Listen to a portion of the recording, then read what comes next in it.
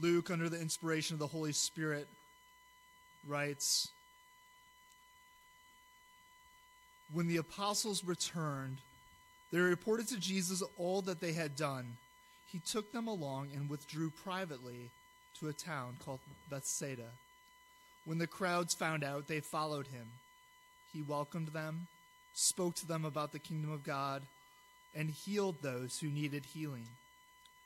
Late in the day, the 12 approached and said to him, 'Send the crowd away so that we can go into the surrounding villages and countryside to find food and lodging, because we are in a deserted place here.'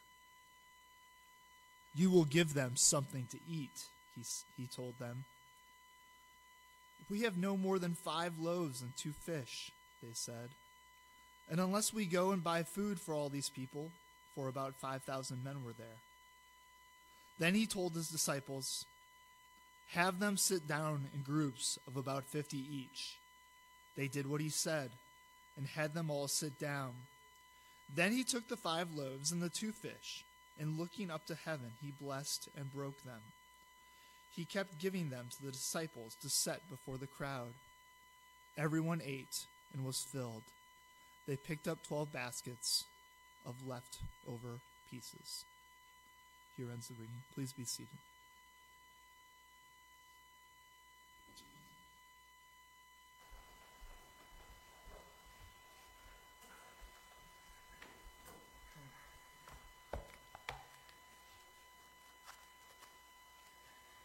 Let's pray.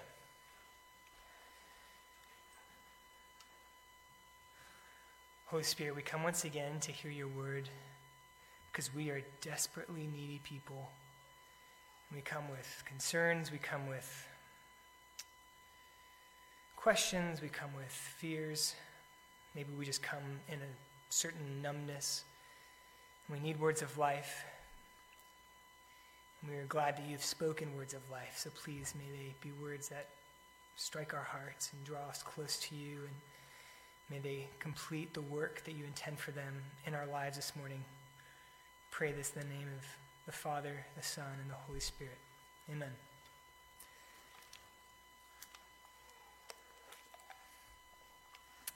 Well, becoming a homeowner about 6 years ago, has kind of forced me to become more handy than I was growing up. So when you rent and your fan breaks, you just call the owner or the property manager, and they come and fix it. And that's one reason why renting is really nice.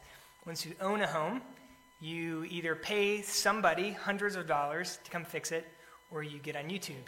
And so I have learned to fix stuff on my own, and I started with a very, very basic knowledge.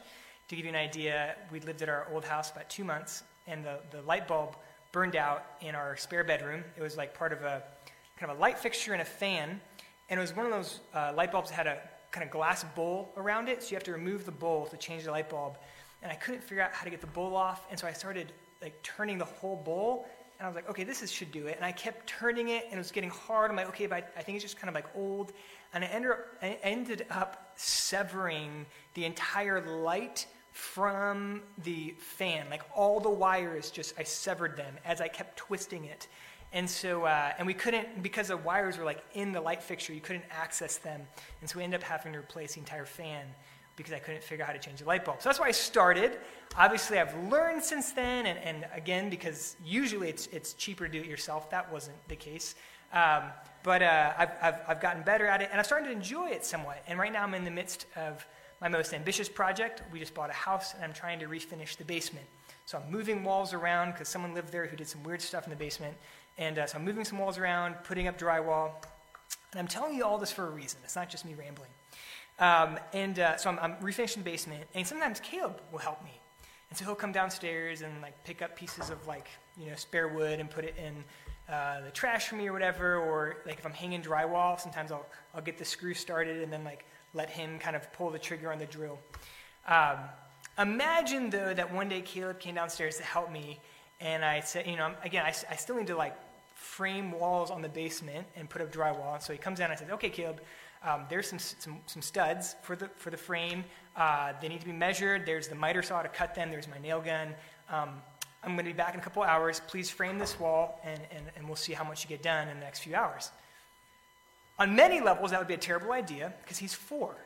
So it's not safe, obviously, to allow a 4-year-old to even come near power tools. But even just, a 4-year-old doesn't have the intellectual knowledge. It's just not, a 4-year-old is not capable of doing that kind of work. It's an impossible request. It's far beyond what Caleb could possibly do, or any 4-year-old could possibly do. Our story this morning is a similar event for the disciples. Jesus makes a request of them. He calls them to do something that they are not capable of doing. It is beyond their ability. They are inadequate to do what Jesus has called them to do. And he doesn't do this to embarrass them, but he wants to teach them essential truth of discipleship. And it's that we are unable to do and be who Jesus calls us to do and be. But Jesus is able. We are unable to do and be who Christ calls us to do and be. But Jesus is able. Our sermon is going to have a really simple structure. The first part of our sermon is just the disciples' inability. The second part is Jesus' ability. So a quick recap, again, because last week we took a step away from Luke. We have begun a new section of Luke where, initially it's just Jesus comes out of nowhere, and it's like, who is this guy who's preaching in a way we've never heard, who's healing in ways we haven't seen? Like, who is Jesus? He's just kind of come on the scene. And here, from chapter 9 to maybe chapter 17, the focus is on Jesus' disciples, as Jesus is preparing them, and ultimately for when he leaves, for when he dies, is resurrected, and ascends back to heaven. Christ is going to leave the disciples, so he's preparing them to be the church. And if you remember, it begins with Jesus calling the disciples to go out to proclaim the kingdom, and he sends them with his authority and his power to preach in his name, to heal and to cast out demons. And so that's how discipleship begins. And then this is the second part. They've been out doing this ministry, and then we resume in verse 10. And just so we know, we're not given details exactly how long they were gone, and we know basically what they were doing, but the idea is that this was not like an afternoon jaunt in the countryside. In verses 7 to 9, it tells us that Herod, the tetrarch, he would have been the ruler in that area. He hears about what's going on, and he wants to see Jesus. He wants to see his disciples. Again, in a time before the internet, before a 24-hour news cycle, when word spreads, someone gets on their donkey and goes into town, and did you hear what's going on? And that person goes back to his home, and then his friend goes to his friend. It takes a while for word to spread. So the idea is the disciples have been gone for at least a week or two, maybe a month. This has been an extended season of ministry. And they come back in verse 10. That's where we pick up. And on their return, the apostles told him, speaking to Jesus, they told him all that they had done. And he took them, and he withdrew apart to a town called Bethsaida. I wanted to bring out how long the disciples were gone because it's important to understand what's going on in this story. The disciples come back, and they need rest. They're physically exhausted. It's been 24/7 ministry. The crowds don't stop. The disciples were healing people. When you have the ability to heal people, you're going to have a lot of interest in your work. And you got to think, too, they were just in a ministry where, I don't know, maybe you have experience healing people. I don't. If I'm all of a sudden healing people, I'm going to have a lot of questions. I don't know how to explain what I just did for a month. Jesus, we got to talk about this. There wasn't just a need for rest. There was a need to just process what all happened. When I was in college, I spent a summer as a wilderness guide. So basically it means I led kind of 2 to 3 week backpacking, canoeing trips for high school students. So we would go into remote locations, and it was a Christian camp, and some of my favorite memories are from that summer, and some of my greatest stresses were from that summer. Because again, you're trying to keep 10, 14, and 50-year-old boys alive in really remote locations where if something goes wrong, you're going to have to hike out for 5 days before you can call emergency services. Okay, so if someone breaks their leg or something worse, you got to handle it. And then there's bears, and you're getting lost, and anyways, beautiful, scenic views, and then you're wondering if one of your campers is dying and you're not sure. So you come back from these trips of 2 to 3 weeks of, again, being on call 24/7 with these students, and you're done. You're like, I need a day to just be by myself and like process what just happened. Like, I need a couple days. That's what disciples are when the story picks up. They're in that. Like, we need a few days to rest. We need to be with Jesus. We need to talk to him about what just happened. They're exhausted. They have questions. But there's a change, and that's the plan. Jesus leads them away to have this time of rest. But there's a change of plans in verse 11. When the crowds learned it, they followed him. It doesn't tell us how that happened, but somehow the crowds, the many peoples, the multitude, they hear about Jesus, they hear where he's going, and they find him. It's kind of fun to speculate how the disciples reacted. It doesn't tell us. I may be totally wrong here. I feel like the Apostle John, right, the beloved disciple, I feel like he might have been like, able to go with it. Like, yeah, like at least put on a good persona. I feel like Peter would have just been angry, like in the back, like, are you serious? Like, no. Praise God for Peter, he gives hope to very, very imperfect pastors. We don't know how the disciples reacted. We can imagine, but we are told how Jesus responds. So the crowds find him, and it says that he welcomed them, and he spoke to them of the kingdom of God, and he cured those who had need of healing. Jesus welcomes them. He doesn't say, seriously, guys, don't you know I have off hours? Like, I'm tired. I have other plans. You're getting in. Like, I have a plan for how I want to disciple these 12 men. They're going to be the future of the church. Can you come back another time? He welcomes them. And Mark, when he tells a story, he actually mentions this. He says that Jesus, this is Mark 6:34, he said Jesus had compassion on them because they were sheep. They were like sheep without a shepherd. I want to pause on this, the fact that Jesus welcomes them, that he has compassion on them, because this tells us something about God. In Colossians 1:15, it tells us that Jesus is the image of the invisible God. God is invisible. He doesn't have a body. In the Old Testament, the Israelites were forbidden from making images of God because God did not want them falling into the error of thinking that God is like all the idols of the nations. A God who is located in one place, who has a body, who's confined in space and time. They want to know God is not like that. He is beyond that. But Jesus is the image of the invisible God. That means when we see Jesus, we're seeing God. And when we see Jesus do stuff, that's God doing that. And when Jesus exhibits characteristics, that's God exhibiting those characteristics. And so Jesus, compassionately welcoming those who are seeking him in humility and urgency, shows us something about the heart of God. I want to do just a little,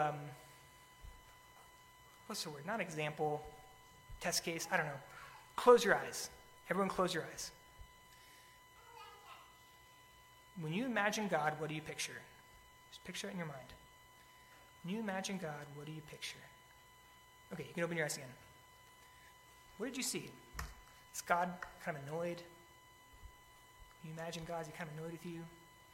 Is he disappointed? I expected more from you. Is he just absent? He's just not there. How do you picture God? Because Jesus has taken our guilt and shame on himself, God welcomes you. He delights in you. He is the father in the prodigal son story who is not content to let you come to him, but he runs down the road to welcome you. That is God's heart for you because of what Christ has done for us. God does not tolerate us. He does not abide us. He welcomes us.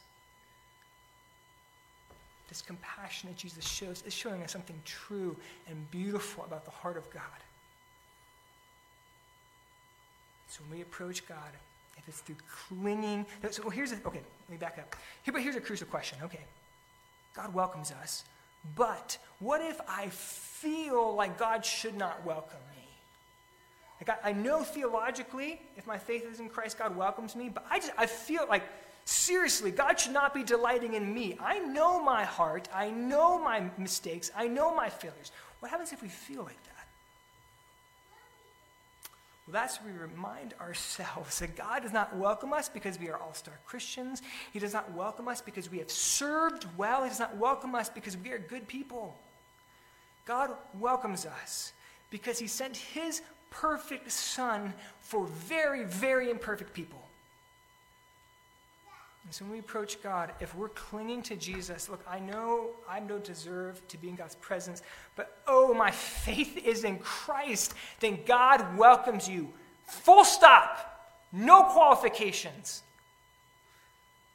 And that is our great hope, because we are imperfect people. So Jesus welcomes the crowd. And then to his exhausted disciples, he gives them a challenge. Look at verses 12 to 14.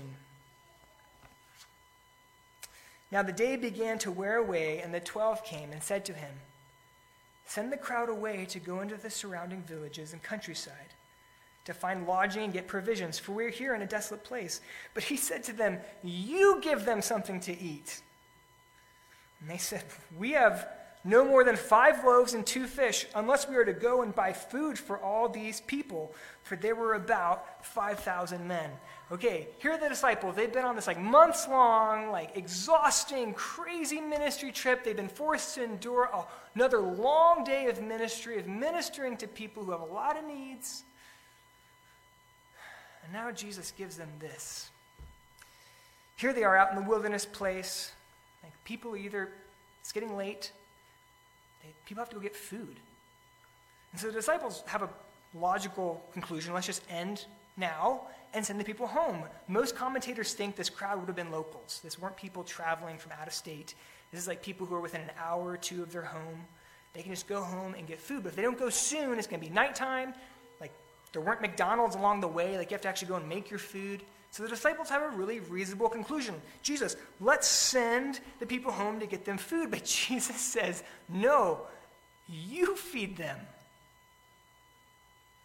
That's bizarre. The disciples are inadequate for this on so many levels, it's hard to know where to start. They are emotionally inadequate. Again, I've been focusing on, we have to think of we have to imagine the headspace of the disciples right now. They're exhausted. They're at their end. They've reached their capacity.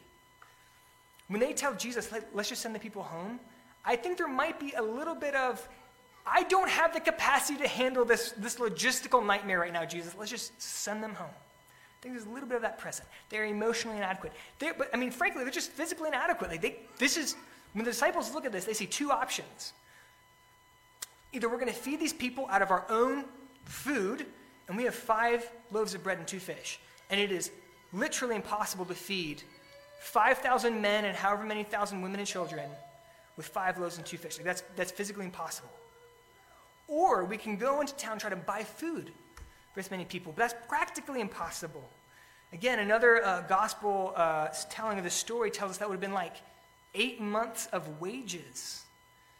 And this is the people who live day to day. They don't have $30,000 worth of backup cash. So neither option is going to work. The disciples are unable and inadequate to carry out what Jesus is calling them to do. And that brings us to our first takeaway I want us to take home from today, is that God uses completely inadequate people to do extraordinary things. Hear that. God uses completely inadequate people to do extraordinary things. And the fact is that it's only when the disciples realized how inadequate they were that Jesus was able to use them. Why does Jesus challenge them, hey, you feed them? Why does he expose them? That he kind of brings very front and center the fact that they are inadequate. What if, instead, when the disciples come to Jesus and they say, hey, we need to feed these people, what if Jesus just said, okay, cool. Have people sit down and he just does a miracle? What would have happened? Well, the disciples are taking the bread out to the people, and there are the adoring masses who are being fed, and they're grateful, and they're amazed, and they're just, lavishing praise on the disciples because they're the ones bringing the bread. And all of a sudden the disciples are thinking, we are pretty awesome. Even though it's Jesus doing the miracle. And we've all done this. Have you ever been speaking to a friend or a brother or sister in Christ, and you share something from Scripture or some principle from the Bible, and they find it really helpful, and they're very grateful, and in the back of your mind is that little thought, yeah, I am pretty awesome. It's the same thing. Like, God's the one who inspired his Scriptures, who through his Spirit speaks through it, and you've just offered that to someone. But our temptation is to think, yeah, that was me. That was me. Often, Jesus uses inadequate people. He often has to bring us to the point where we realize how inadequate we are for what he's calling us to do. And it applies in all kinds of ways to us as a church. I think as a small church, it's easy to fall into a mentality where we begin to think we are a small church, so we will do small things. Like, it's the Sojourns and the Emmanuels, the Walnut Street Baptists, like, they're the ones who have big resources. They do big things for the kingdom, but we're a small church, so we're going to do small things. But I think that's a little bit like if the disciples had said, Jesus, we have 5 loaves of bread, so we will feed 5 people. But that's not what Jesus called them to do. He called them to feed 5,000. And Christ calls every church. It doesn't matter if you're huge or small. He calls us to do extraordinary things that we, frankly, are completely unable to do. To be prophetic witnesses to our community. To grow in holiness. To grow in righteousness. To look more like Jesus. We're unable to do the things we're called to do. To see people come from death to life. We are unable to do that. We're inadequate to doing that. This applies to us as individuals. I mean, Jesus has given each of us a vocation, a family we're part of. He's given us a career maybe, a mission he's given to each one of us to bear witness to Jesus Christ. And we are all dramatically inadequate for the various callings he's called us to. And if you feel inadequate, I just want you to know that that's a good thing. That's where we start. Jesus wanted his disciples to realize their total inability to do and be what he called them to be. But that's only one side of the coin of the story. Because Jesus will, in fact, do extraordinary things to the disciples, despite the fact that they are completely inadequate, because Jesus is able. Where the disciples are unable, Jesus is able. Let's bring this to our second point. That first point was the disciples' inability, but the second point is that Jesus is able. Jesus' ability. Let's look at verse 14. Start in the second half of verse 14. So Jesus said to his disciples, "Have them sit down in groups of about 50 each." And they did so, and had them all sit down. And taking the 5 loaves and the 2 fish, he looked up to heaven, he said a blessing over them. Then he broke the loaves, and he gave them to the disciples to set before the crowd. And they all ate, and they were satisfied. And what was left over was picked up, 12 baskets of broken pieces. Jesus feeds the crowd in a way that highlights that he alone, in a unique way, is able. He didn't have to feed the crowd in such a miraculous, dramatic way. Jesus could have just conjured up bags of money and sent his disciples into town. Hey, go buy food. And that would have been impressive. I mean, Jesus is a rich man then, and that's cool. But there are other rich men and women. Jesus does this in a way that's clear that Jesus alone is able. Because even though the disciples are completely unable, Jesus himself, in fact, is able. Again, the point isn't to feed the crowd. A lot of times we focus on Jesus provided for the crowd, and that's true. Physical provision is important. But the crowd's reaction isn't even mentioned. They're not the point. The point is his disciples. The point is the followers of Jesus, including us, Jesus teaching us what it means to follow him. That yes, we are inadequate, we are unable, but Jesus is able. So he does this whole miracle to show that to them. If you wanted to reword this kind of main point that we are unable, but Jesus is in fact able, we could reword it this way, that Jesus uses the humble. And humility has 2 parts to it as well. Part of humility is recognizing our inadequacy, our unworthiness. But the other side of humility is recognizing that Jesus is able where we are unable, that Jesus is worthy where we are unworthy. If all we have is a sense of our inadequacy, but we don't have a deep-rooted conviction that Jesus is able, then we're just insecure. On the flip side, if we don't have a sense of our inadequacy, like if we believe Jesus is able, but we also think we're pretty adequate, well, it's a more subtle form of pride. It's both and. Jesus is able. I think for us, especially for a church that's in a seminary town, a lot of theologically literate men and women, I think there may be more of a tendency for us to forget that Jesus is in fact able. Right? We know health and wealth, prosperity, gospel is a heresy. We know we're promised suffering. We know we live in a fallen world. We know that Jesus will make everything sad come right when he comes back, but until then there will be hardship. We don't have an over-realized eschatology, but I think sometimes we might forget the fact that Jesus really is able to do and be in us what he calls us to do and be. That he really is able to move forward his kingdom, to change hearts, to change us, to give us grace, to be what we cannot be on our own strength. Jesus really is able. Yes, we are inadequate. Oh, my word. And our hearts are sinful. But Jesus really is able. If we would look to him in faith. As we're thinking about the fact that, Jesus is able. There's an Old Testament allusion in the story that's helpful to kind of pull out. This is not the first time that God has fed his people in a desert land with bread. When God leads his people out of Egypt, the Exodus, they have 40 years in the wilderness. There aren't rest stops on this wilderness. So how do you feed a multitude of people in the wilderness? Well, God sends manna. There's little wafers that lie on the ground. That's bread. And he feeds his people for 40 years this way. But he does that through Moses. Moses is the mediator between God's people and God. People have need, and Moses is the one who goes between. Because how can a holy God be present with a sinful people? We need a mediator. Moses is that one, but here's the thing, Moses dies. Yeah, during his life, he's great.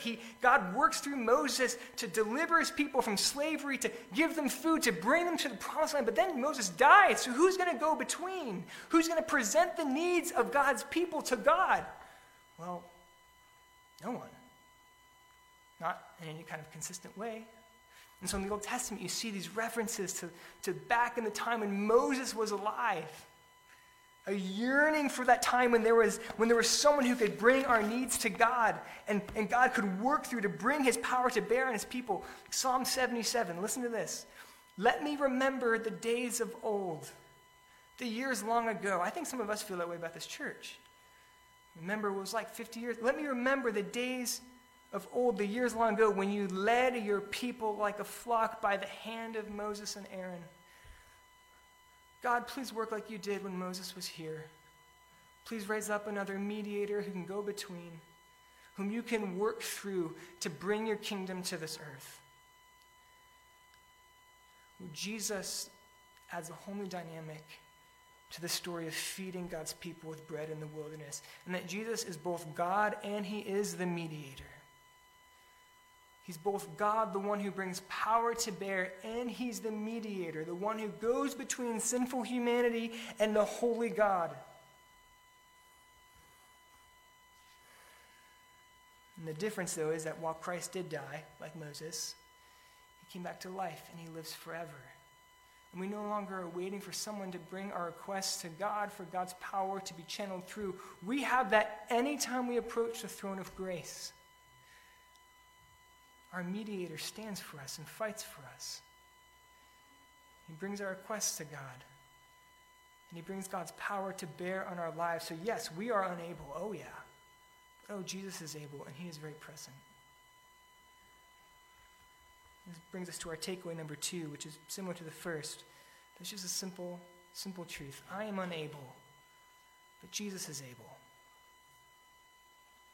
And this may be corny, but I want you to remember this.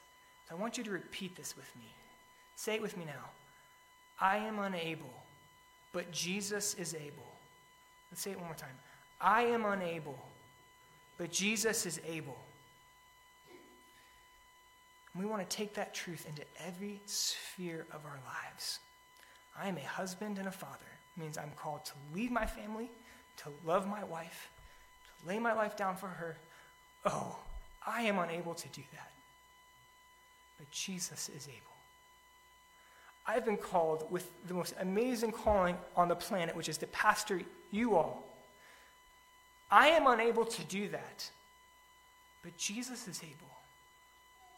Scripture calls us to love God with all our heart, with all our soul, with all our mind and strength, with no competition.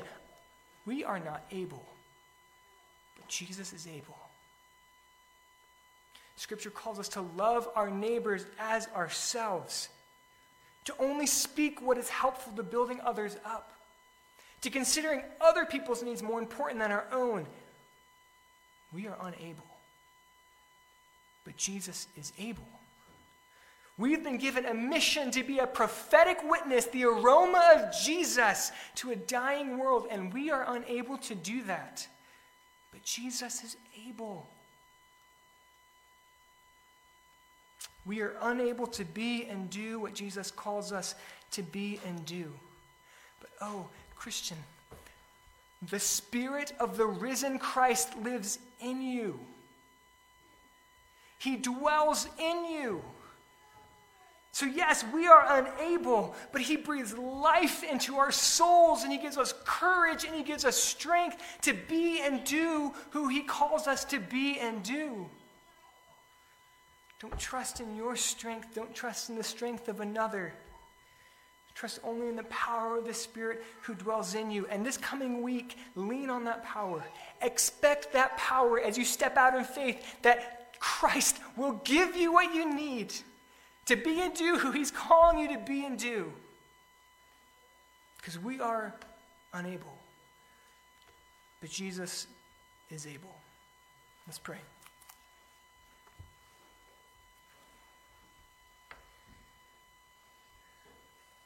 Christ, I pray that we will live into the freedom of that knowledge that truly we are inadequate to be and do who you've called us to be and do. We can't do it. We've tried. And we fall short again and again and again and again. But give us dreams of you that are big. Set our minds ablaze with your glory. That you are the risen Lord, and death could not hold you, and you reign in unimaginable power and beauty and splendor, and you live in us. We need you to even show us it's true, because we forget. May we be a church, may we be a people who are very honest with our own inability, very open with our own weakness, but we are filled to the brim with a deep conviction that you are able to do far more than we can imagine. And we pray all these things in your beautiful name, Jesus. Amen.